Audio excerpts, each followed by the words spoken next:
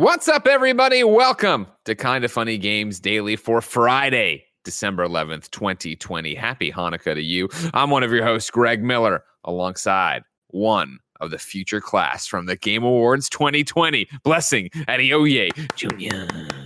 What's up, Greg?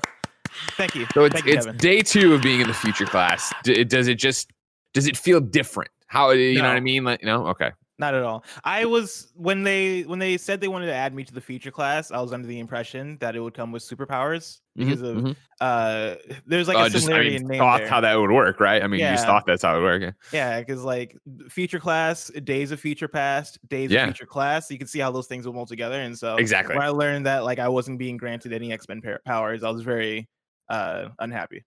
What was it like getting that call from Jeff Keighley though? I hear he rings you up. He does not ring you up. No. I got the email. I was very excited though. Like, in all honesty, I'm very honored to be a part of that. It's really cool. Well, we're super, super proud of you. You've had a great year.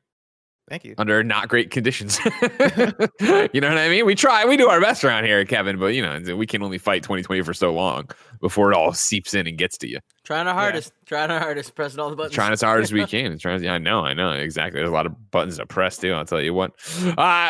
Ladies and gentlemen, there's no time to waste. It's the day after the Game Awards, which means we have so much Game Award stuff to talk about. But on top of that, we have NPD numbers for the month of November. So let's get into it because this is Kinda Funny Games Daily. Each and every weekday on a variety of platforms, we run you through the nerdy video game news you need to know about. If you like that, be part of the show. Patreon.com/kindafunnygames. Over on Patreon.com/kindafunnygames, you give us your questions, your comments, your concerns, your squad up requests, and everything under the video game sun so that you can go to patreon.com/kindafunnygames and get the show ad-free. You get it with the exclusive post-show we do, and you can just kick us a few bucks to say, hey, you're doing an all right job. If you don't think we're doing an all right job and want the show for free, you can go to twitch.tv/kindafunnygames. You can watch us record the show live, just like PJ Julian, Big Bad Beluga, and Bizarre Monk are. If you are on twitch.tv/kindafunnygames watching live, you have a special job. Go to kindafunny.com/you're wrong and tell us what we screw up as we screw it up so we can set the record straight for everybody watching later on youtube.com/kindafunnygames, roosterteeth.com, and listening on podcast services around the globe each and every weekday. Housekeeping for you. Yesterday, Andy streamed some of that Cyberpunk 2077, showing off ray tracing and all that goodness on his NVIDIA RTX 3080. He'll be doing it again next Tuesday, in case you missed it. Tuesday, December 15th. From 11 to 1 Pacific time, PM Pacific time. 11 a.m. to 1 p.m. We crossed the thing. Blessing, you were on this yesterday. I was. You reviewed, of course, Cyberpunk for us. But, of course, your computer closer to a potato than this 380. How did it look?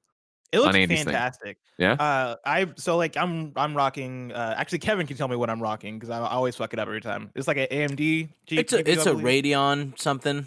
Yeah. It's a Radeon with an AMD inside it.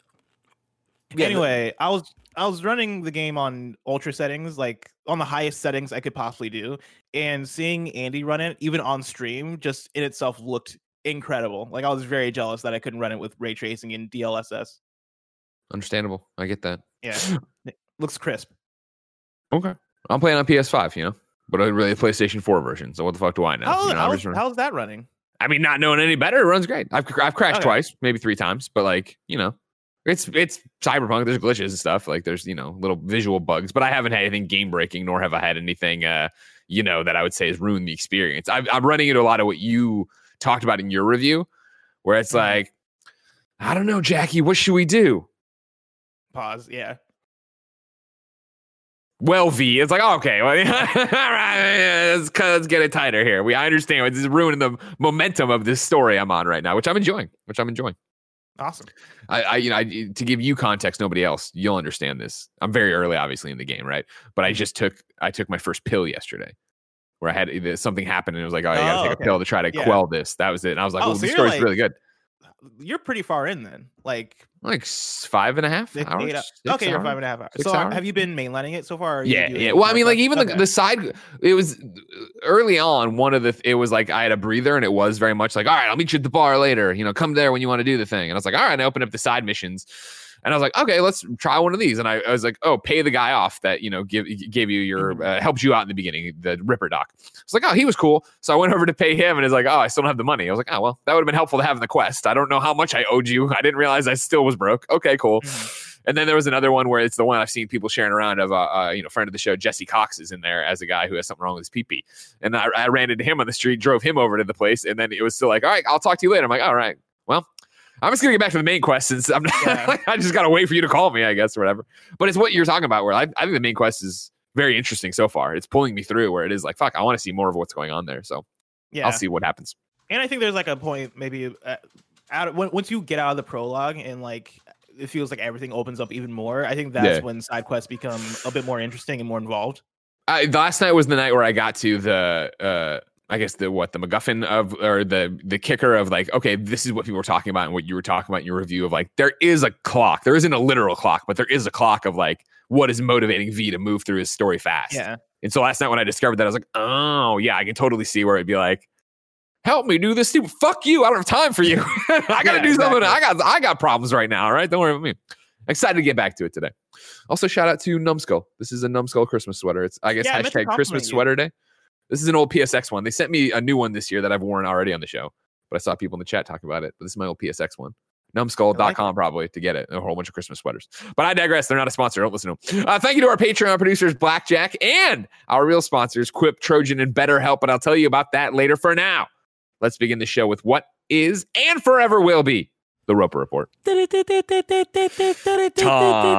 for some news. Whoa, Bearzown, Kev. 3 items on the Roper Report. Baker's dozen. Now, I say 3 and you think, oh man, what a light news day. I assure you we are going to be here quite some time because I broke Game Awards into 2 things and then we got the MPD thing. So let's start from the top with number 1. The Game Awards were last night, Blessing. Outside of honoring you, which they spent 30 to 40 minutes on, just showing photos of you and talking about OKB. Very shocking because there are 50 feature class people listed, and for some reason they spent 40 minutes on me and like 2 seconds on each of the other ones. Well, it's like when you get trail mix and you have your favorite piece in the trail mix. That's the one you think about and talk about. You don't worry about the raisins. Yeah, you don't think about the pretzels. No. You get all this crap out of there. It's all about that one thing that's like a Cheez-It but isn't a Cheez-It. Yeah, exactly. I know what I mean? Yeah, you know what I'm talking about. That thing's great. God, we should learn its name because it's so good, but what do I know? So I want to start with, let's do announcements. Obviously, ladies and gentlemen, there were a bajillion announcements at Game Awards last night. There are rundown articles everywhere. I want you all to know that I am completely cheating on today's episode and keeping IGN's The Game Awards 2020 every game announcement. It is a chronological piece written by Felicia Miranda that goes through and does everything. And so I thought we could just read this. Obviously, I think most of us watched it, but I thought it would be even better, Bless, if we each did our 5 highlights to come up with the 10 best things we think that happened at the Game Awards last night. Does that make sense to you? Yeah. Like, these are the things, they're not the best. They're the things that excited you the most. We'll do awards after this. This is just the announcements and stuff that if you missed it there. And so I want to start with Open Roads. If you didn't see this, this is the Fulbright game. Of course, people who did Gone Home, Tacoma, friend of the show, Steve Gaynor, right? Last night, they didn't even bother telling me ahead of time. I had no idea it was coming. They announced Open Roads. In Open Roads, players will experience the story as 16-year-old Tess Devine on a road trip with her mother, Opal, to discover what has been left behind in evocative places forgotten to time. Together, they'll explore a series of long-abandoned family properties, unearthing a mystery much darker than either of them imagined. Opal and Tess's relationship has never been easy, and in their search, they'll discover not just the truth they've been seeking, but each other. Caitlin Dever voices the role of Tess, and Carrie Russell voices the role of the mother, Opal. The trailer they showed, really beautiful. Looked, I thought, like animated series, graphic novel kind of feel to it in terms of what it looked like as it played out. And it looked like, they're going after like their grandmother had like a secret life. It might have been a bank robber or something. She had this like journal and she moved a page and there was a hidden key. And I was like, fuck yes. Yeah. Fuck yes. From Fulbright, awesome. The people who did Gone Home and Tacoma, they're going to tell me a story about this crazy ass family and all this shit's going on there. Let's fucking go. Yeah. So I like how different it looks from their other games because if you were to tell me that Fulbright was announcing or revealing a game at the Game Awards, I would have expected a walking sim that was like hey, go through this it was a house in this game. It was a spaceship in Tacoma, right? Yeah. This time you're gonna walk through an abandoned ship or something and like learn the story here and learn how everything went wrong or everything went right. Like, and I like that them announcing this game, right, is them taking a pivot and being like, hey, we're gonna stick to what we do best, which is telling stories and telling narratives, narratives that have layers that you can peel back and go beyond like the big action stuff, right? It is us getting a feel of characters and emotion and all this stuff. I'm glad that they're doing that in a way that is, hey, and I don't. Maybe it ends up being a walking sim. Who knows? But it is a completely different style. Oh, it will be. We've gotten from them before. I think it's going to be. I think it's cool that you have the two, the mom and the daughter. So you're talking to somebody. But I do think it's going to be you investigating the house. Kevin, I highlighted at the top of this article number 1 here the Felicia Miranda at IGN. If you click on that, you can go to that page and maybe Control F as we talk about some of these games. I don't know if you want to play trailers or whatever, but just so there is visual. My prediction on this is that it's going to be a mashup of basically Gone Home and then What Remains of Edith Finch. Right, of shoving those together and having it be you have a partner in crime as you go through this thing and start talking about it and finding items and be like, Mom, what's the story behind this? And she tells you the thing and how that related to your grandmother, and then trying to find secret passages and get it all connected that way. Like, that sounds dope, and I'm all about that, obviously. But I'm a Fulbright fanboy, and I'm not afraid to say it, Steve. Oh, Kevin's tossing up the trailer right now. Good job, Kevin. I like the evolution too that we've gotten of walking sims over the last decade, because it did start off with games like I want to say like Talos Principle, and then we get into Gone Home, which I think really was this eye-opening moment as far as, oh snap, like this is a really good narrative within this game that is short but touching. I like that we've gone from that and then like got games like What Remains and games like Firewatch and games like even like low-key games like Virginia and other games like that, right? Like the evolution we've gotten of walking sims over the years, I think has been awesome to see. And yeah, if this is also a walking sim, then this looks like it's going to be a very fun, or like a very, very cool one, a very cool step in terms of style and what they're doing with like just the setup and the performers, right? Having Kerry Russell in the game. But yeah, in terms of like the art style, that seems to be the thing that they're really pushing for in this game. 100%, and I think it's going to exude style and be all about that. The game is set to launch 2021 for PC and consoles. Blessing, these aren't ranked. Obviously, we're just shouting out the things we loved from last night. What speaks to you? I'm going to talk about Season. Season was the game that was announced by Scavengers Studio, and in their lead up to the game, right? They described it like this. It's a third-person atmospheric adventure bicycle road trip game through the eyes of a young woman from a secluded community. Explore the world for the first time. Collect artifacts and memories before a mysterious cataclysm washes away the world. And it seems to be a game that is about exploration and a bit of like archaeology, which seems to be cool. The reason why I want to shout this game out is, one, the art style looks fantastic. Like the actual trailer itself. I posted on Twitter, and there were quite a few replies being like, "Oh, I thought this was like a movie or a cartoon." Yeah, it does. It looks like an animated movie, right? Yeah, and it looks incredible. But then also, Scavenger Studio is the same studio that put out Darwin Project, and that's been their battle royale that they've been trying to make work for the last few years. At the beginning of this year, they put it on PlayStation, and I played it for our 104 PSN games ranked. And I was already interested in that game just because I remember seeing it revealed at E3's prior and having an interest in it because it looked cool. The whole idea of it was this more Hunger Games style. You are in this arena with like 10 other players, and there is a director, and they're messing around with the arena that you're playing in, and you're doing like a lot of scavenging and a lot of different like more involved ways of trying to survive in the smaller arena. And like the game was really fun. The game was really fun, but it didn't necessarily speak to a larger audience. And so they put out a blog post that I kind of want to get into because I think it's interesting, and it starts off a bit sad, but then gets into what I think is a bit inspiring. Okay. They posted this blog in June 12th, 2020, where they talk about Scavenger Studio is expanding. They write, "Dear Darwin Project fans and gaming enthusiasts, I'm Simon Darvaux, creative director of Darwin Project and co-founder of Scavenger Studio. I have a bunch of news to share with you, some of which may sound surprising or even strange without context. I've decided to give you a bit of insight, some perspective on the big picture. Darwin Project was not financially viable. The video game industry is structured in projects each with its own partners that invests upfront in exchange for a percentage of future revenues. As the scope of Darwin Project grew, so did the portion we had to share with investors, up to the point that it was not viable for the company to continue investing in it. Even though Darwin Project did not reach the commercial success we had envisioned, the game has undeniably proven to the industry several things. First, we were able to ship a game that rivals AAA productions on an indie budget. Second, we were able to play and deliver using the most advanced technologies, even pushing the boundaries on this front. Third, we built a team and a company and delivered the game in record time. Finally, we have demonstrated our agility and ability to build new licenses from scratch and deliver solid products based on entirely original creative direction. So while we ran out of money to pursue the development of Darwin Project, we found financial partners who believe in our team and in our studio's potential. They want to support us and give us a chance with new projects opportunities. Then they talk about how Scavenger Studio is expanding. And they talk about, here they say, I believe that the video game industry is great. It's doing well. Yet I feel like it could be so much better, so much greater. We barely scratched its potential, and yet it is currently dominated by tropes, formulas, and business opportunity-driven projects. Don't get me wrong. I believe in monetization, business, and profit. These are vital aspects of any game project. Not succeeding in them is what cost me the development of Darwin Project. However, I believe that these ideas should be part of the project instead of being its very core.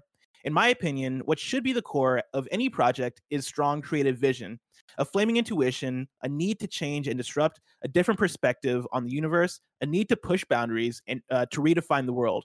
So beside having my own upcoming project, another goal I wish to accomplish is to create a space for the most talented creators who have something powerful and unique to express. He goes on about similar sorts of things, right? Talking about wanting to be able to, like, you know, see more talent, see more passion, see more vision be at the heart of things, as opposed to just pure, you know, financial motivation, which I think is awesome. And then he talks about how, yeah, we have one studio now, or one team now working on Season and another team now working on a different game. But I love this idea that through Darwin Project not being financially viable for them and not living up to what they needed to be financially, then births these two new ideas, right? One being Season, which is a thing that is, hey, like, we learned so much from the failure of Darwin Project, and we're able to take that and put it into a project that still has the same level of, this is what we want to do, this is creative, this is something that we feel like is going to push the medium, but it's also something that we think is going to be viable and something that we're going to be able to work on with the learnings of what happened with Darwin Project, which I think is a really cool thing.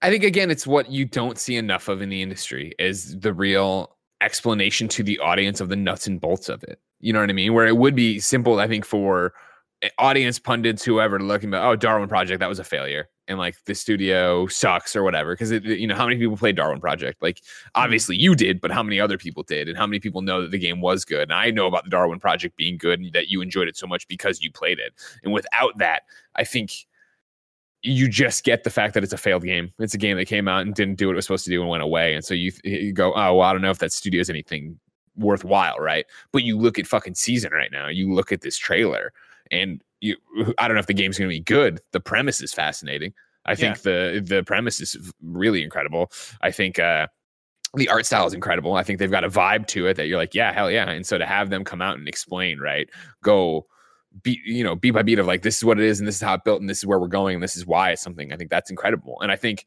it's inspiring too. Like, even that blog post to talk about your failures is something people don't do enough of, period, let alone in this industry.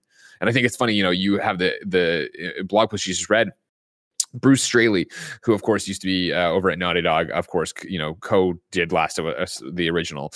He put up the trailer today too, right? He quote tweeted it and 32 minutes ago and said, "Thank you, Scav Studio, for this," at Scav Studio. And then he responds to his own thing. "Sometimes I get so tired of our industry. This trailer gave me a little hope this morning.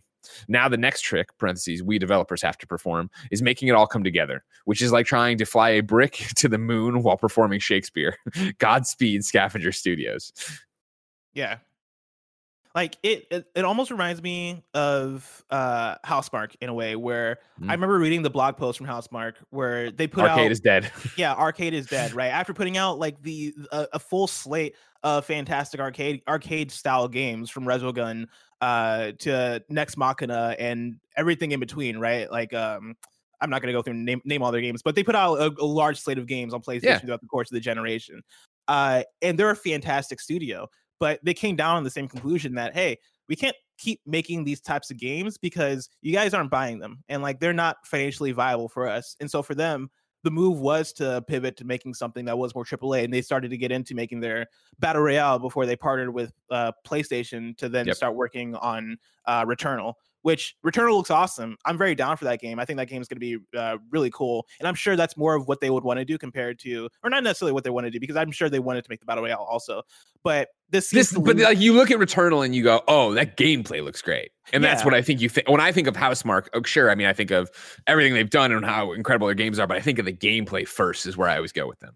Exactly. And Returnal seems like it is going to be a little bit more true to Housemarque than the Battle Royale that they were making. And so I love to see indie studios take charge of their own future, or not even take charge, but be able to express themselves in a way that doesn't feel totally hinged on, fuck, we gotta stay afloat. Fuck, we gotta figure out how to make money because all the stuff that we want to do and all the stuff that we're passionate about just isn't doing it for us because you guys aren't buying it. And so to see Scavenger Studio figure out how to do that, or figure out a way to pivot in a way that is going to keep them afloat, and also see Housemarque make those partnerships happen, so they can make a game that looks awesome, right, in order to stay afloat. I think that stuff is awesome.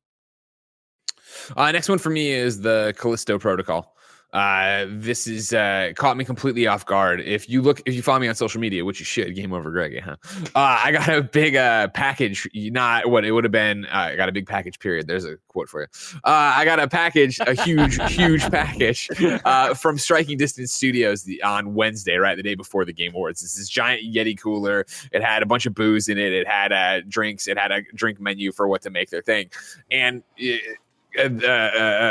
Striking Distance Studios is one of the PUBG like banner studios or whatever. So and everything in the thing said like, penitentiary. It was all like, in basically like, think of like Lost, how the beer just said beer and had like Dharma Initiative on it. It all looked like that, like it was from a penitentiary. And so I thought it was going to be some other Battle Royale shooter, whatever the hell it was going to be. And I was like, all right, cool. I don't know if I'll be into the game. And then as you're watching the trailer right now, when this started up yesterday and we immediately saw what looks to be like what you would imagine the HUD of the game to be on the back of this guy's neck, I was like, oh my God, Dead Space. And that's when it all clicked, of course, is like, Glenn Schofield, who was most recently making Call of Duties over at Sledgehammer. He's, half of the team that made the original Dead Space with Michael Condrey, right? Or half of the leadership team.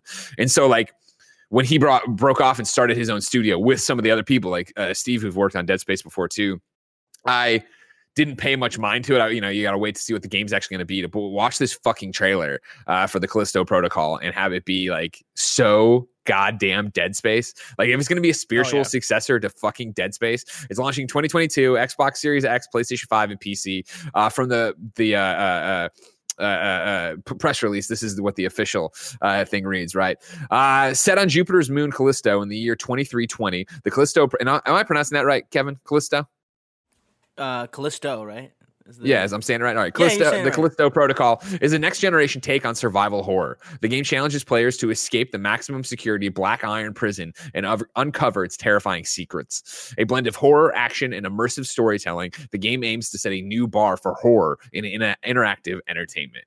Fuck yes. Are you kidding me? God damn. That was always the thing where, like, I was happy to see Glenn and Michael go to Sledgehammer.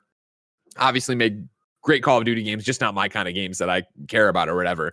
But to see Glenn go here now, start a studio and fucking make a spiritual successor to Dead Space because EA won't make Dead Space anymore. Fuck yes. Let's go. Awesome. Like I can't wait for that fucking game. And again, 2022 is what they're targeting. So we'll see what's going to be when we get there. It's a ways out, but god damn, I love it. I love it. Yeah. This is really cool. Like the cinematic trailer, I think did a really good job of setting the tone and also like selling us on the idea that, hey, this is Dead Space. We're not going to say it out loud, but you know, of course. What this is. Yeah, you when you see the thing on the back of their neck, you're like, yeah, okay, that's going to be your HUD, and that's how we'll know for live and how you'll build off of that. Yeah. What are the 2 or 3 things that you feel like this game needs to nail in order to be amazing at what it's trying to be? I think it needs to be what Dead Space was, and that's subvert your expectations. And I think that was always did you play Dead Space? Did you love Dead Space? I didn't love Dead Space. I played like a bit of Dead Space 3, which I think is the one that people would say not to play. And then I also played like a Dead Space mobile game, and I also played the Dead Space game on Wii. That was like why did you do all these I played things? all the Dead Space games that I probably shouldn't have played.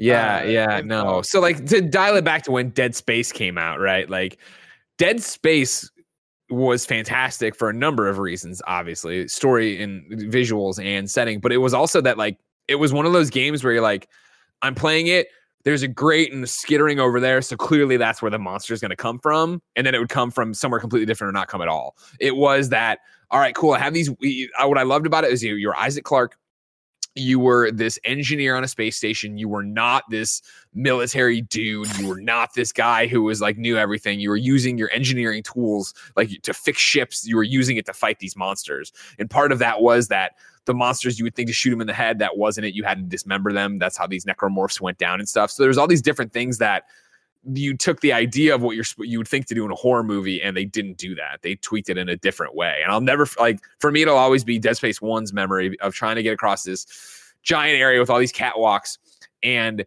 having just this, your HUD was on your back. So you had like your spine was your health. And it was like, I was down super low on red, and I knew I was getting close to the checkpoint. I was like, it's one of those where, the checkpoint's got to be across this whole thing. And I remember coming up the stairs of the catwalk, and there was a necromorph laying there on the ground, and they always laid on the ground, and then they'd pop up and get you. And it was that thing of like psyching myself up for like literally a minute. I'm like, fuck, how am I going to do this? Because even if he pops up, I'll have that fraction of a second. If I cut this way, and like that terror of one enemy, just one being there in this one section that I couldn't get around. And then it was the thing I'm talking to you about of like, traditionally that thing's going to pop up and get me, but this game doesn't play that way. So is he really going to pop up and get me, or is it going to be, and it was just like to sit there and have that kind of moment about one enemy in a game. It really made it feel like a survival horror / action game in an interesting way. Survival horror was all Dead Space 1, but you still had guns and stuff, but Dead Space 2 got to be more action, which I enjoyed more, but I know a lot of people took away from it. I also love the fact that Dead Space 2 opens up with Isaac Clarke in a mental institution, because clearly all of this shit would fuck with you to no end. Loved it. Mm-hmm. And then, Dead Space 3, I fucking hated. I couldn't even, I was like, whoa. Did he pop up? Oh, the guy there? Mm-hmm. No, he didn't, but it was somebody else. Like, it was the normal thing of he did it, and then I went 3 more feet, and somebody came up over the side of the scaffolding, and I had to run. That was the other thing, too. They had such great pacing where you always it was that what you need a survival horror game to do, right? Where I always felt like I was about to die, but I never, you oftentimes didn't. It wasn't like like the old days on a PS2 or PS1 game where you'd paint yourself in a corner where you're like, well, fuck, I need 2 rations. I only have 1. There's no way I'm going to get through this thing. How do I do this? It was always that giving you that feeling of you were completely vulnerable. You're going to die, but you probably are going to get through. But it was like a haunted house, right? Where you feel like you're in danger, but you're not. Exciting. Close to project. Can't wait. My second one that I want to shout out as a highlight for me is Sephiroth coming to Smash. This is a very this is obviously the one that when they announced it got the pop from us because we were all not expecting. And yeah, like as somebody who likes Smash and as somebody who this year got very into Final Fantasy 7 remake and a bit into the original Final Fantasy 7, like this is one that caught me way off guard and got me very excited, both from like the badass standpoint of Sephiroth cutting Galeem in half in the trailer, but then also the fact that they're able to get Sephiroth in the game period, because I know through getting Cloud in the game, it was very obvious that Square Enix didn't want to share a lot of the Final Fantasy 7 wealth in terms of the soundtrack, in terms of like all the assets and stuff. Like it was very much Cloud's in the game. Here's 2 songs. Here's a stage. That's all you're getting. The fact that I was wondering what you meant by that, like, because as this is all popping off last night, obviously I stepped back, let you guys have it because you're these dorks. But when I watched after the fact, we had a whole bunch of great social breakouts put up, I think by Barrett. Great job, Barrett. And one of them was where you're freaking out about this, and you go, "But Square, they don't play nice." And I was like, "What does that mean? I don't understand what that means." Yeah, no, so this is what it is. Yeah, for Cloud, like they just didn't let like how with DLC characters in Smash, right? Like you get a billion songs in the game whenever a new character is introduced from a new series. Like when we got Joker from Persona 5, they added in Persona 3 and Persona 4 stuff. Like that is how awesome the collaborations have been in Smash, and that's how good Sakurai and Nintendo are about trying to go all the way in terms of introducing new main characters into the Smash roster and really giving those characters the space to shine. And Cloud didn't really have that. Like, it was awesome to get Cloud, and it was awesome to get some songs and get the stage and all that stuff, but Cloud did not have that same fanfare, and it was very obviously because Square Enix didn't want to give up all that Final Fantasy VII had to offer. And so getting Sephiroth to me was surprising, because I just didn't think that Square Enix would give anything else from Final Fantasy VII. Gotcha. And this means that we're gonna get more music, and I think this kind of opens the door to, all right, are we gonna get all the Final Fantasy VII stuff that we didn't get the first time around, which I think is really exciting. Hell yeah. I added this to your thing here, right? This is from Nintendo this morning. More information about Sephiroth will be revealed in a special video dedicated to the upcoming fighter on December 17th at 2 p.m. Pacific. So correct me if I'm wrong. That usually means that he's released that evening, right? So like December 17th evening, you should be playing Sephiroth. Probably, yeah. And they said in the trailer, I think they said December, and so they did say December. They did say December 2020 for him. Yeah. And so this all makes sense. My next one, my third thing that I thought blew my skirt up and made me go, oh yeah, it was Back 4 Blood. Back 4 Blood, the creators of Left 4 Dead Turtle Rock, fully revealed Back 4 Blood, a first-person zombie shooter with co-op. It's launching in June 2021. Alpha is next week, though. Back 4 Blood can be played online with a squad of 4 players or solo with up to 3 AI teammates. The game will also support up to 8 players in online PvP, person-versus-person multiplayer. The story takes place after a catastrophic outbreak where most of humanity has either been killed or infected by the parasitic devil worm. Hardened by unspeakable events, and emboldened to fight for the last of humanity, a group of apocalypse veterans called the Cleaners have rallied to take the infected horrors known as the Ridden and reclaim the world. It is just Left 4 Dead, and as I said last night watching this trailer, don't overthink it. Just make another Left 4 Dead. Again, you don't want to make more Left 4 Deads, Valve? That's fucking fine. The creators of Left 4 Dead Turtle Rock will go make it on their own, and I am all about that. And it's funny, too, for Back 4 Blood, yesterday before Game Awards, Imran and I just mentioned this because we were talking about how J.J. Abrams, Bad Robot, had just picked up one of the other Left 4 Dead creators and was having them do stuff over there. And we were talking about how Back 4 Blood had been announced forever ago, but we hadn't heard anything. Now we do. June 2021. Alpha is on PC next week. You can register for it right now. I did. That's how much I'm into this game, Blessing, that I'll register for an alpha for the PC. Well, I was bitching to Andy about it, that I didn't want him to play it because I didn't want him to, get tired of it or something. He's like, why don't you just get it and we play together? And I was like, no, I guess that makes sense. I got this PC. Dude, I mean, I might sign up for it. Let's go, Bo. If you guys are going to do it. Kevin, you want to be the fourth? You, me, Andy, and Blessing. Yeah, we're the Back 4 Blood boys. There's some website? Yeah, I can get it for you. Hold on. Yeah. I mean, you could Google it probably, but I'm sure I have it in the press release. Left 4 Dead? Drop that in the Slack. No. Don't sign up for Left 4 Dead. Left 4 Dead, you don't do that. You don't do that. That's not the one you want to go to. Sign up. You want to go to back4blood.com, but back 4 with the number 4 blood.com. Because like Left 4 Dead, Back 4 Blood, 4-player co-op. They're saying June 22nd for this release. June 22nd, 2021. Kevin gets it. Can't we just tell them we want to play, and that doesn't that usually work? Yeah, we can do that, but if you just register, I don't think they're gonna cut it off. I think they want as many people in here as they can. Oh, they're asking for internet. I don't think there's like a lottery thing. Steam. Ugh. I know, right? Oh, PC games. What's going on? Create he wants to go outside. He didn't. It doesn't matter. He's totally fine. He's being an asshole. Kevin, flick a cigarette at him. Teach him a lesson. Oh no! Don't do that. Don't do that. I was kidding. Yeah, I fucking can't wait. I love for Left 4 Dead. I understand that I saw a lot of people look at this last night and go, oh, just more Left 4 Dead. I'm like, yeah, that's all I want. Left 4 Dead was a great time to hop in for a couple hours, kill a bunch of zombies, toss around shotguns and machine guns and go kill things. Let's see what you got Back 4 Blood. I'm all about it. Bless, what's your next pick? I want to talk about Nier Replicant version 1.22474448713 ... The trailer for this looked awesome. If you're unfamiliar, Nier Replicant is or this version of Nier Replicant is basically a remake of Nier Replicant that came out in 2010 in Japan only, and it's basically the prequel to Nier Automata, or the alternate version of a different Nier game. I think Nier Gestalt. I have not played it. I've not played any of the Nier games before Nier Automata. I really love Nier Automata, and so this seems like a great jumping in point if I want to experience that the Nier Gestalt / Nier Replicant.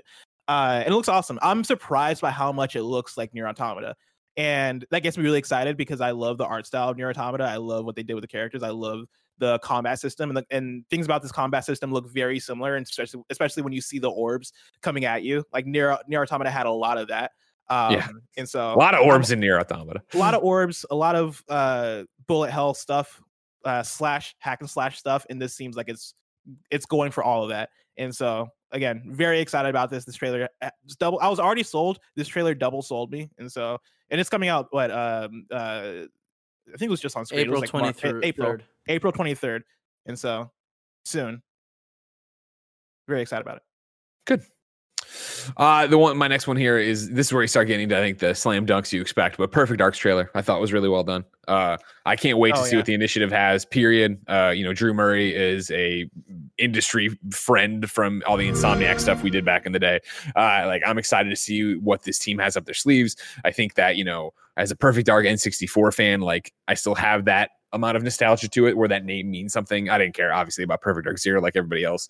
But I'm stoked to see what they do with this. You know what I mean? I think, we talk about all the time of Xbox studios know what they need to do. They know they need to come out. They know they need to deliver. So if you get to take Perfect Dark, and I think you watch the trailer as Kevin is right now, right? The polar ice caps have melted. Everything's going to hell. The world's falling apart. What's the story you want to tell with Joanna Dark there about this? And where do you want to put her? And what do you have her doing? And how much secret agent stuff is there? I can't wait to see what they come up with. I just think, this is just a teaser. There's nothing to it other than this drones going through doing it, and then Joanna at the very, very end. But I'm stoked. Yeah, same. I'm right there with you. This is one of the trailers that really stood out to me. Obviously because it's the initiative and also Perfect Dark, right? But I think it does do a good job of setting the tone and making it feel like this big new thing, quote unquote new. Perfect Dark is still one of those games that it's ranked very high on Metacritic. It has a 97 on Metacritic. It's one of the highest ranked games of all time. This is you're talking about 64? 64, yeah. And I always forget about the love and fervor people have for Perfect Dark. Perfect Dark is beloved in a way that I don't think really hit me until I think I mentioned it on a show one time, and then thought about it, and I was like, oh yeah, and looked through comments and stuff, and I was like, sure. Oh, people love Perfect Dark, and I just didn't realize it. And I like Perfect Dark. I like playing it back in the day, but them bringing back is obviously a good idea. Bring back this thing that's beloved, and putting it front and center as this initiative project, which you are touting as one of your big studios now. One of the biggest studios you have is Microsoft now. Yeah, I think it's going to a studio they keep setting up to be their Sony Santa Monica. Exactly. And maybe we're putting that on them. Probably we are more than anything, but that's the vibe they're giving off about it. Yeah, everything that this game has going for it, I'm excited about. Worth pointing out too, because you just mentioned Metacritic blessing Eddie Oye Jr. Mm-hmm. On the Kind of Funny Gamescast Cyberpunk 2077 review, we asked you, Mr. I'm so great at guessing Metacritics. I kick the shit out of Greg when we do the Metacritic bets on PS I Love You XOXO. We said, what do you think the Cyberpunk Metacritic is going to be come Friday? What did you say? I said 90. Do you want to know what it is? What is it? It is 90 on the nose. I hate you. Let's go. Fucking hate you. I don't know. Jesus. This time traveling future class bitch. You know what I mean? I can't wait for the Metacritic predictions for Gamescast probably at the beginning of next year. We did it at the beginning of this year, didn't we? Didn't Tim say that? We did. No, yeah, we did at the beginning. We haven't gone through them yet. I don't fucking. We haven't gone through them. Maybe I nailed all of them, but I have the feeling that I'm not going to be as accurate as I have been for the last month. Your powers have only grown. Your powers have only grown. My powers have grown, and so this next one, I'm ready because I think I got the stuff now. Okay. Yeah, I don't know if you got the stuff. We'll see if you got the stuff. Oh, I got the stuff. What's your next one? What's your fourth? Yeah. What's your fourth favorite thing? My fourth one is It Takes Two from Hazelight. Ooh, It Takes Two, baby. Joseph Fares' new game that he showed off. I actually pulled an excerpt here from the PlayStation blog because Joseph Fares did a whole write-up there. He mentions, after the success of A Way Out, we definitely wanted to create another co-op game. I think co-op games are very underrated for telling strong stories. There's so much to be explored, especially from a narrative perspective. It Takes Two is literally a romantic comedy, which isn't that usual in video games. It's about a small family, a little girl, Rose, the father, Cody, and the mother, May. Cody and May are about to separate. Rose is devastated about it, of course. So she creates these two dolls representing her parents that magically come to life in this fantastical world. And like, as I was watching the trailer, I didn't put all that together, but reading that and then like seeing the context of the trailer and how ridiculous the game looks and how it seems like this game seems A Way Out-ish in the way that A Way Out was this co-op experience, right? 5 hours where every scene you're doing something different from the next. This seems like that, but in a more fantastical sense, which I think is going to be really fun. But then with that added layer of, by the way, the core of this story is it's a kid going through their parents' divorce. Like, that's very like deep in a way that I'm excited to see tackled. Like, I want to see how Haze Light Studios and Joseph Fares translate this story into a game that feels like it is lighthearted and whimsical and fun. And so this looks really cool to me. This seems like the culmination of everything they've learned from Brothers in A Way Out. Because I would say Haze Light I love, and I don't think I necessarily love their games every time. Like I platinumed A Way Out with Kevin.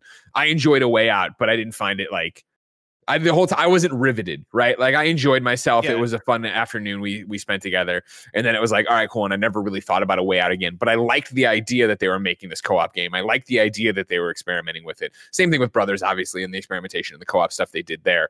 Looking at this trailer, hearing the story, like I feel like this is the one I'm going to connect with the most so far because the story sounds awesome. And then the gameplay itself looks really engaging, interesting, different. I could see me and Jen playing this. I could see me and Kevin playing this. I could see like wrapping it up in this book and having this narrator and having, I assume it's going to be like, we usually say this for visuals. I have a feeling it's going to be like narratively structured like a Pixar movie where we're going to get these cutscenes of these dolls getting into the next thing. Oh my God. Then we have to get them out of that situation. Then you get the cutscene again to move it on. Right. And see what's happening with the daughter who doesn't want them to get divorced or whatever. It sounds fucking rad.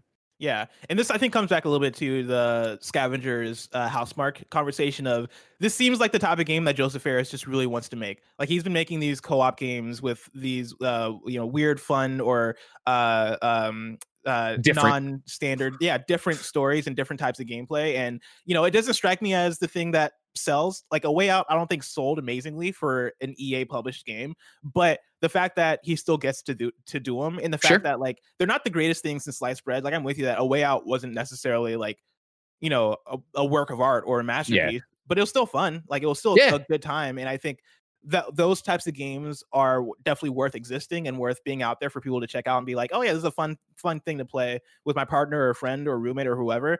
The fact that he still gets to keep making these games, I think, is really cool. My final one is an obvious one. It's Mass Effect will return. Of course, we got a trailer last night that was kind of the walkthrough, starting with our humanity of space travel and then getting into First Contact. Then we got a blown up mass relay. And then we got to see Liara, we assume, out there picking up an N7 like badge, cleaning it off, smiling. We saw so many people have pointed out over in the distance. There's 3 other characters that look like Mort and a whole bunch of different people, Grunt and all that.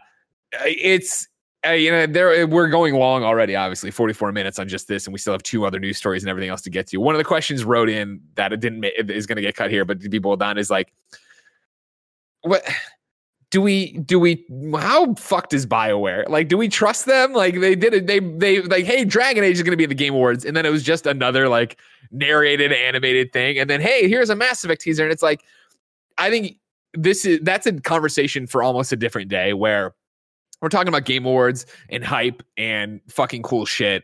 I think at that point, I want to check for the day the conversation of Anthem, Casey Hudson leaving, the other guy whose name is escaping me leaving, Dragon Age. Is it Mark Dara or something like that? Yes. Andromeda, right? Like, it's like, let's check all that and just be like, this was a cool trailer. Like, this was a cool trailer. This was a hype final trailer before the Game of the Year thing.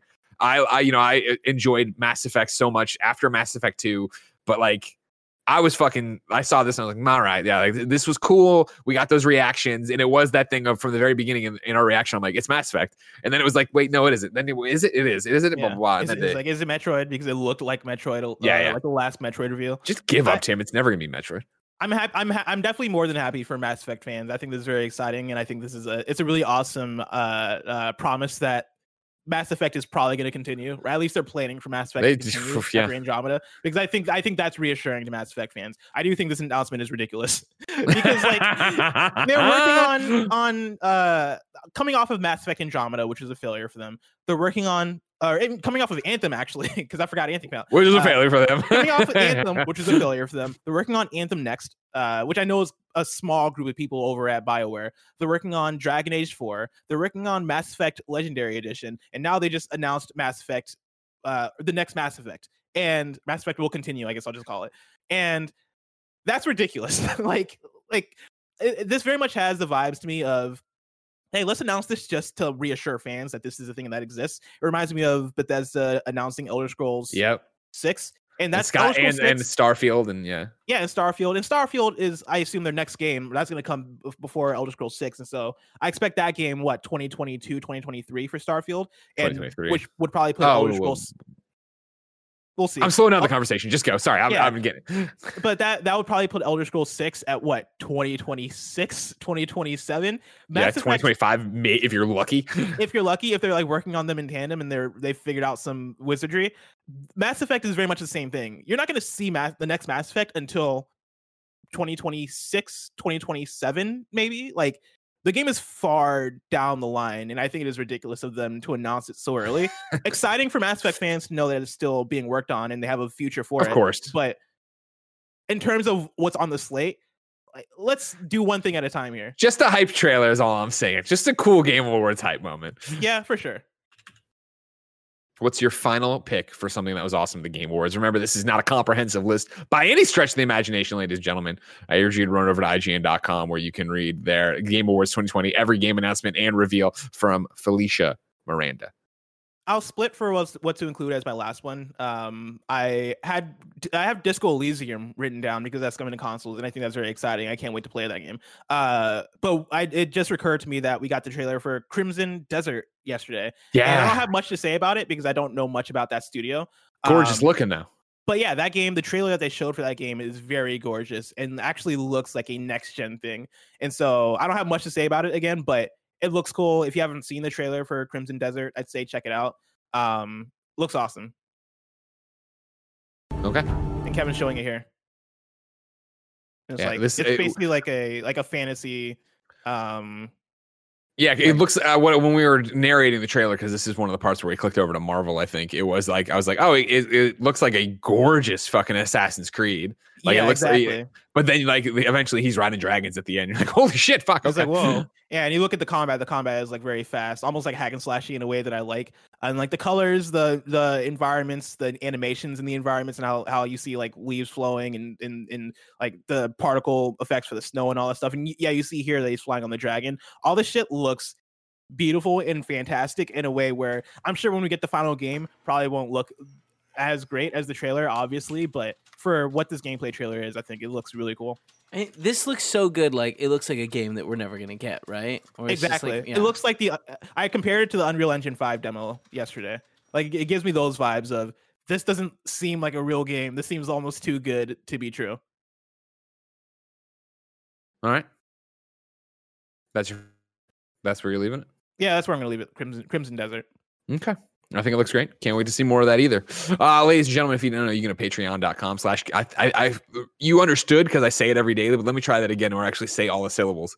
If you didn't know, you can go to patreon.com/kindoffunnygames to be part of the show with your questions, comments, concerns, Patreon producers, and so much more. Plus, more importantly, you can go there to get the show ad-free. And speaking of ads, Greg Way, today's first sponsor is Quip. There are only two types of people in this world, those of us who brush and floss every day, and those who just might start, thanks to Quip's new refillable floss pick. You know Quip, the electric toothbrush, you hear me talk about it all the time, but it's their sleek, reusable floss pick that you'll want to use next. The durable handle is easy to guide, restrings with a click, and comes with a compact mirrored dispensing case for on the go. Pair your floss with the perfect electric toothbrush for adults and kids. Quip has the simple guiding features you need, like timed sonic vibrations with guiding pulses to help you brush better. You can personalize your routine with over 9 premium brush colors, plus anti-cavity toothpaste for every taste in mint and watermelon. And now you can get amazing rewards just for brushing better every day. Quip's smart electric toothbrush connects to the free Quip app, and you can earn amazing rewards like free products and discounts. I am doing that right now. I have more than 200 points saved up already, Blessing. So in your face. Oh. Quip also delivers brush heads, floss, and toothpaste refills every 3 months from $5. Shipping is free, and you can save money and skip the store. Bring delight to your everyday brushing and join the over 5 million mouths brushing with Quip, starting at $25. And if you go to getquip.com/games right now, you'll get your first refill free. That's your first refill free at getquip.com/games, GETQUIP.com/games. Quip. Better oral made simple. Well, better oral health made simple. But I guess in general, if you just want to short it, it'd be overall, it's probably helping with your oral. Speaking of oral, Gregaway, up next is Trojan Tantrix Pleasure Sleeves. While your hand gets it done, and frankly, it's always going to be there, there's a new way, and dare we say, even more exciting way to masturbate. Introducing Trojan Tantrix, the new sex toy for the boys. Introducing the new Trojan Tantrix Pleasure Sleeve, a handheld, soft, textured sheet, like really, really soft. Tantrix is designed to enhance the sensation of each stroke with textured ridges and for max pleasure. Since it fits in your hand, you already know how to use it. You just do what you would normally do. You have full range of motion, so you can adjust your grip and pressure to stimulate where you want. Use with a water-based lube. Use Tantrix for a solo pleasure to take pleasure into your own hands, or spice up the elusive hand job and use it with your partner. With Trojan Tantrix, there's a better way to do it. So head to Amazon, Walmart, or Walmart.com to make masturbation so much more. Tim Geddes really enjoys using the Tantrix he mentioned on the show. On the Gary Witta episode this week, we had Tim actually call in, and he drafted an email to them to get us all the sleeve because we all need to try thank God. This. Don't worry. We're gonna get it. I keep asking. I want to make sure. Like, I don't want to be like a bother when I ask you guys for stuff, but this one is very important to me. I really want to. We got to get this. We got to get this thing. And the final sponsor of the day is BetterHelp. This podcast is sponsored by BetterHelp. Is there something interfering with your happiness or preventing you from achieving your goals? BetterHelp will assess your needs and match you with your own licensed professional therapist. You can start communicating in under 48 hours. It's not crisis line. It's not self-help. It is professional counseling done securely online. There is a broad range of expertise available, which may not be locally available in many areas. The service is available for clients worldwide. You can log into your account anytime and send a message to your counselor. You'll get timely and thoughtful responses. Plus, you can schedule weekly video or phone sessions so you won't ever have to sit in an uncomfortable waiting room as with traditional therapy. BetterHelp is committed to facilitating great therapeutic matches, so they make it easy and free of charge. Free of charge to change counselors if you need.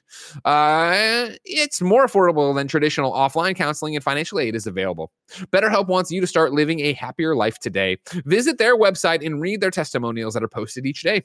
Visit BetterHelp.com/games. That's better, HELP, and join the over 1 million people who have taken charge of their mental health with the help of an experienced professional. Special offer for Kinda Funny Games daily listeners. Get 10% off your first month at betterhelp.com/games. Number 2 on the Roper Report. Let's talk about Game Awards winners. This one we go probably a little bit quicker for them. Obviously, Blessing, The Last of Us dominated. The Last of Us took home the following awards: Game of the Year, Best Game Direction, Best Narrative, Best Audio Design, Innovation and Accessibility, Best Action Adventure. From there, Best Art Direction went to Ghost of Tsushima. Best Score and Music went to Final Fantasy. Best Performance went to Laura Bailey as Abby in The Last of Us Part 2. Games for Impact went to Tell Me Why.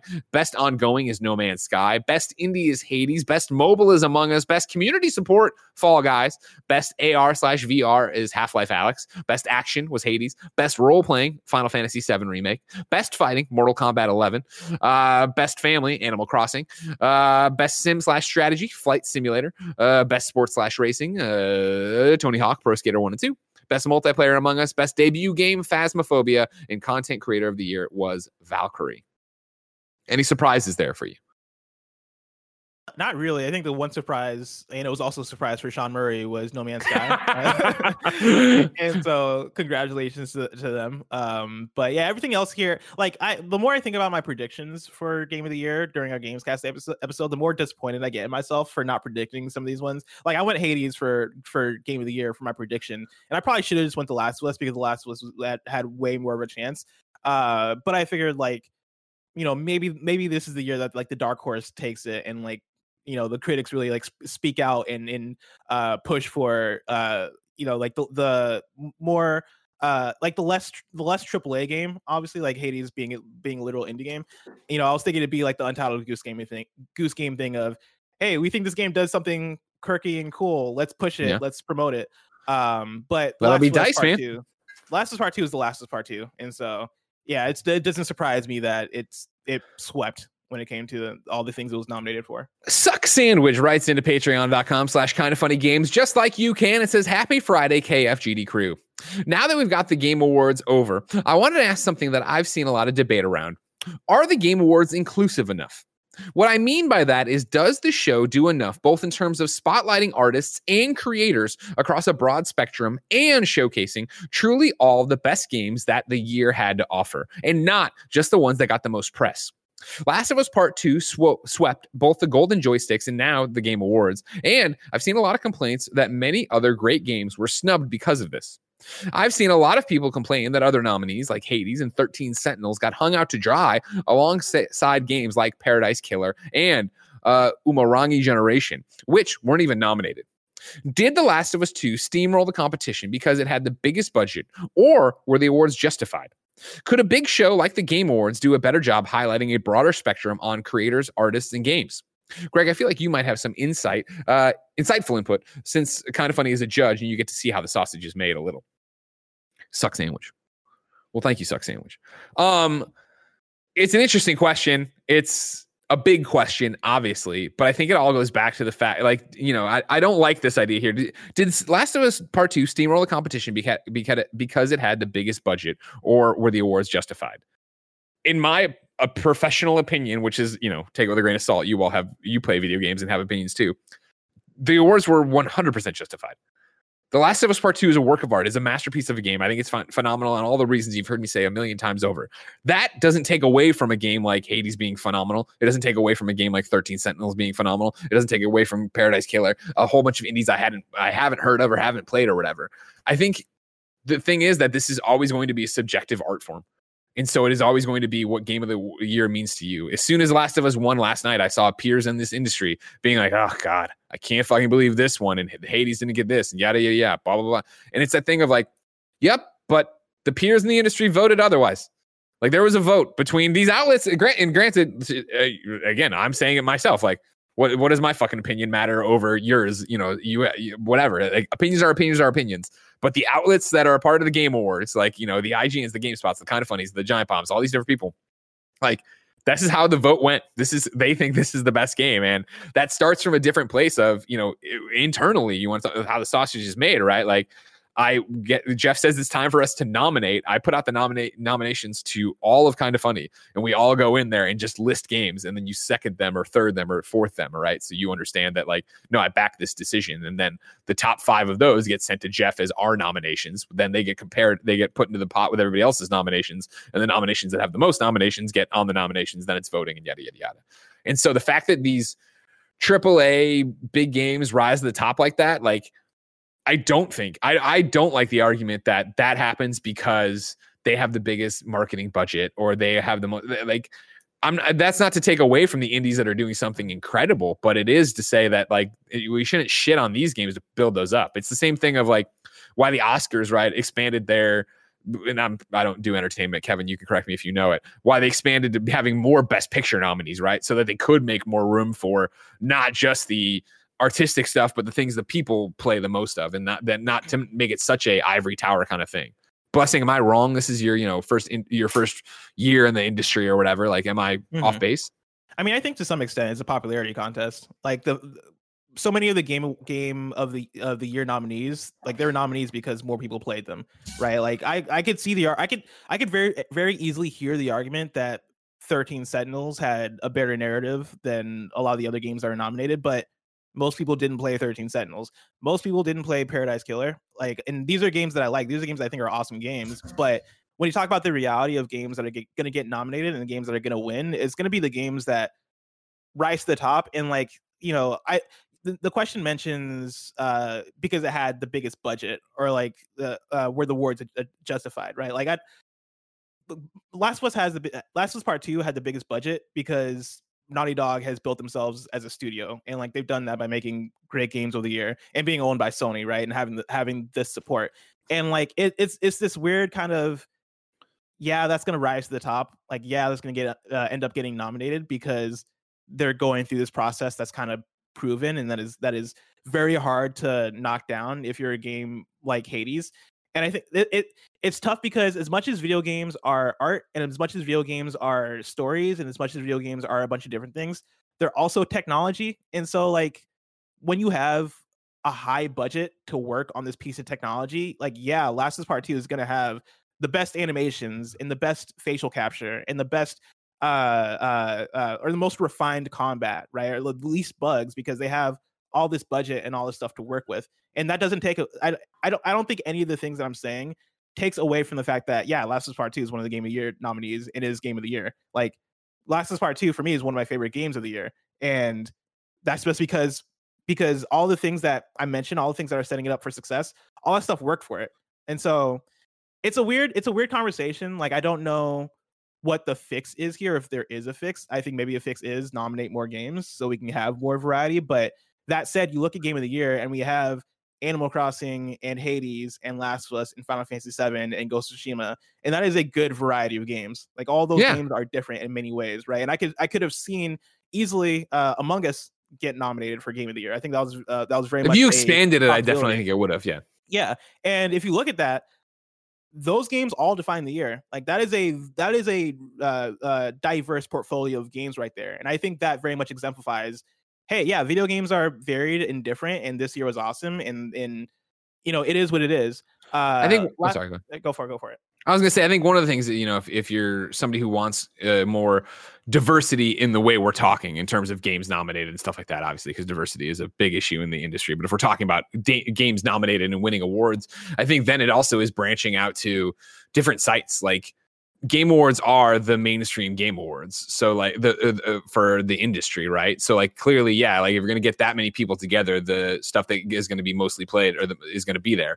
But if you wanted to know like really the best RPG or the best PlayStation game or whatever, I think that's wishy-washy right now, because I would still argue The Last of Us. But you know what I mean? If you're looking for like genre specific, I would look for genre specific podcasts and websites that are doing those kind of things, that have a different angle on it, rather than, it's like what I always argue when people want to, you know, if you're trying to do what we do, don't try to be IGN, try to be you. Try to, you know, what do you love? Make a site and a podcast about that, rather than try to be everything.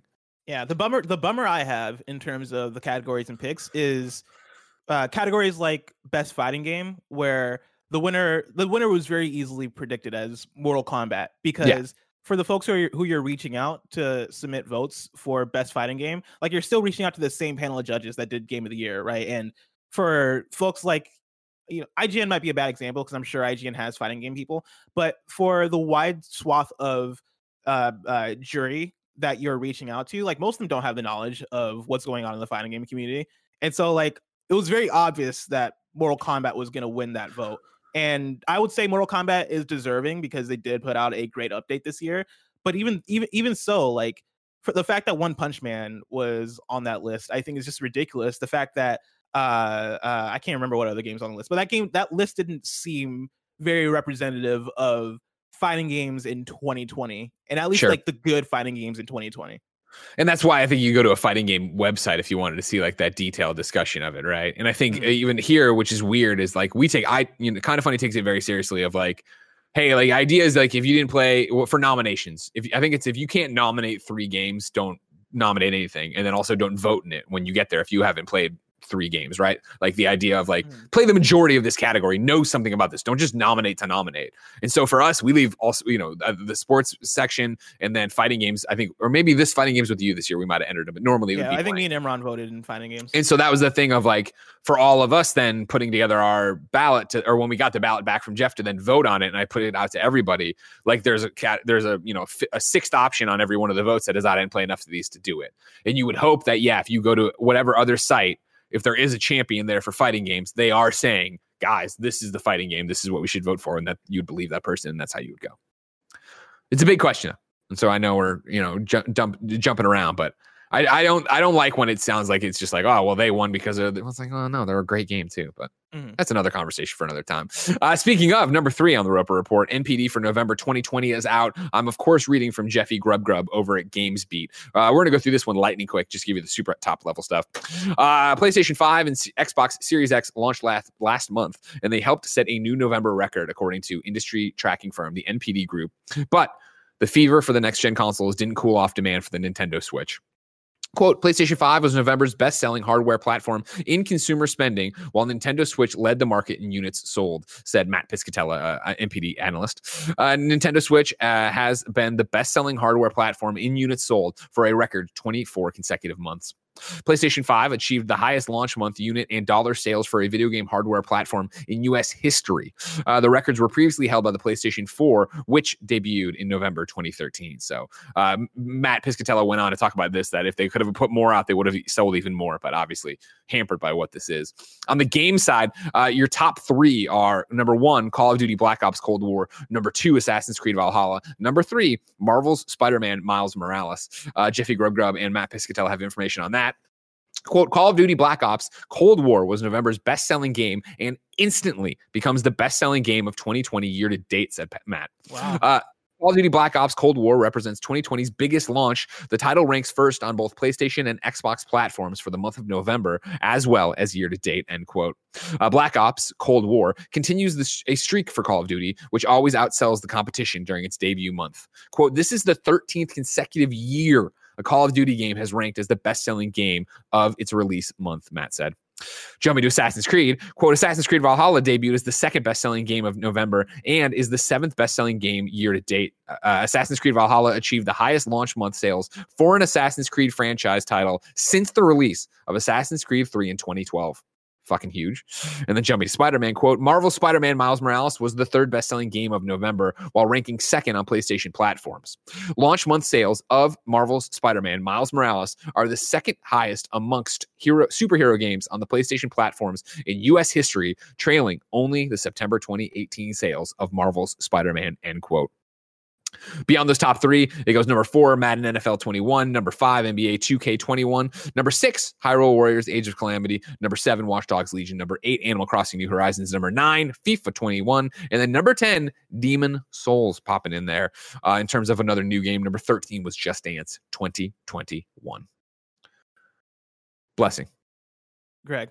I can't wait for Call of Duty to be the 14th consecutive year where it just kicks the shit out of everybody in its release month. But next year's so far away. If I wanted something more immediate, say what came to the mom and grab shops, where would I go? You'd go to the official list of upcoming software across each and every platform as listed by the Kind of Funny Games Daily Show hosts each and every weekday. Yeah. Blessing, I'm going to do out today and then you do new dates because I've been talking a lot and I feel like especially on the run on out of here, okay? You're doing great. Thank you, buddy. Yeah, you're doing good. You're doing good. Out today, Panzer Dragoon Remake Xbox One, Alba, a wildlife adventure on PC, Medal of Honor Above and Beyond on VR, My Hidden Things on Xbox One, Sinker 2, Xbox One, Cyber Crush 2069 on PC. Get it. That's Just fucking awesome. get it. Get that SEO. Warplanes, WW1, Sky Aces on Switch, Autumn's Journey on Switch, Splashy Cube on Switch, Persian Knights 2, The Moonlight Veil on Switch. The second Star Wars Squadrons holiday update is now live. The latest update brings the highly requested B-Wing Starfighter for the New Republic and TIE/D Defender multi-role Starfighter for the Empire to the game. With this update, Motive Studios is also launching custom matches. Mork Red is now available on Xbox Game Pass, Xbox Series X/S, Xbox One, Windows 10, and Steam. The Swedish Chef from the Muppets is now in Overcooked as a playable chef. Shady Part of Me is now available on PC, PlayStation 4, Xbox One, and Nintendo Switch. And then Master Chief's in Fortnite. Blood Gulch is in creative mode in Fortnite this weekend. And Daryl and Michonne are coming soon to Fortnite. Those were more Game Award announcements. And then new dates for you. We got Fall Guys Ultimate Knockout Season 3 that launches on December 15th. The Callisto Protocol aims to put horror back in survival horror in 2022. Sea of Solitude, the director's cut at the Game Awards 2020, that's scheduled for launch on March 4th, 2021. The Elder Scrolls Online Gates of Oblivion, the global reveal event, is scheduled for January 21st, 2021. Super Meat Boy Forever is coming to the Epic Game Store on December 23rd, 2020. Returnal is coming March 19th, 2021 for PS5. The Nintendo Switch is getting Ghosts and Goblins Resurrection on February 25th, 2021. Outriders is coming out February 2nd, 2021. Look forward to that. That game is really cool. Me and Andy previewed it. I have good things to say about it. It's coming to PS4, PS5, Xbox One, Xbox Series X, and PC. Forza Horizon 4 is getting a Cyberpunk 2077 vehicle. It'll be available for free starting on December 11th.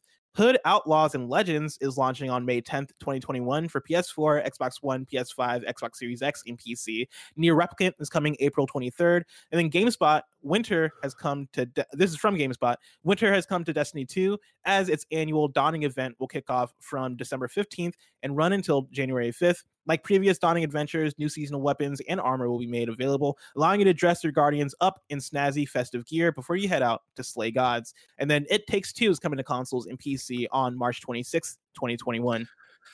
Deals of the day. Xbox Game Pass cannot be stopped as the greatest deal in possibly gaming history. Coming soon, you have the Elder Scrolls V Skyrim, Android and console, Neoverse console, Killer Queen Black console, Among Us PC, Cyber Shadow console and PC, The Medium console and PC, Yakuza 3, 4, 5, and 6. Well, Yakuza 3, 4, 5 remastered console and PC, Yakuza 6, The Song of Life console and PC.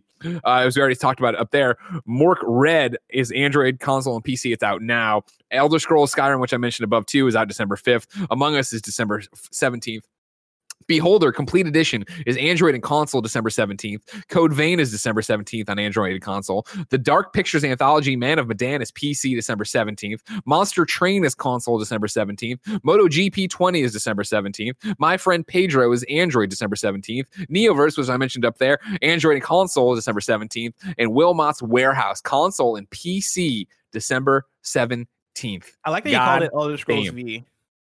I'm just trying to go. You know what I mean? I'm just trying to run. Yeah, I'm just gonna trying start to go calling through it that now because I like that idea that it's not a 5, it's a V.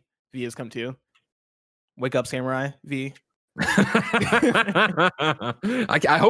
I'm hoping I get to that scene today, but I digress. Ladies and gentlemen, we asked the people watching live on twitch.tv/kindafunnygames to go to kindafunny.com/you're wrong and tell us what we screw up as we screw it up. Good news, Blessing. We are fine. Just a bunch of editorializing in here that I've already cleaned up. Hey. So we nailed it. Don't worry about it. Look at us. Who would have thought? Nailing it right here. Ladies and gentlemen, this is Kind of Funny Games Daily. Each and every weekday on a variety of platforms, we run you through the nerdy video game news you need to know about. Of course, the show isn't over. You can go to patreon.com/kindoffunnygames to get the post show we're about to do. If you don't want to go there, though, you have to wait till next week when it will be the final week of Kind of Funny Games Daily for the year 2020. Monday, it'll be me and Tim. Tuesday, it'll be Blessing and Imran. Wednesday, it'll be me and Gary. Thursday, it'll be me and Tim. Friday, it'll be me and Blessing to close out Kind of Funny Games Daily for 2020. Remember, if you're watching live on twitch.tv/kindafunnygames right now, you can stick around. Screencast is up next, talking about that new Mandalorian episode. I'm sure a bunch of other stuff, a whole bunch of Disney stuff and MCU and all that jazz from yesterday. But we got a post show to do. So until next time, it's been our pleasure to serve you.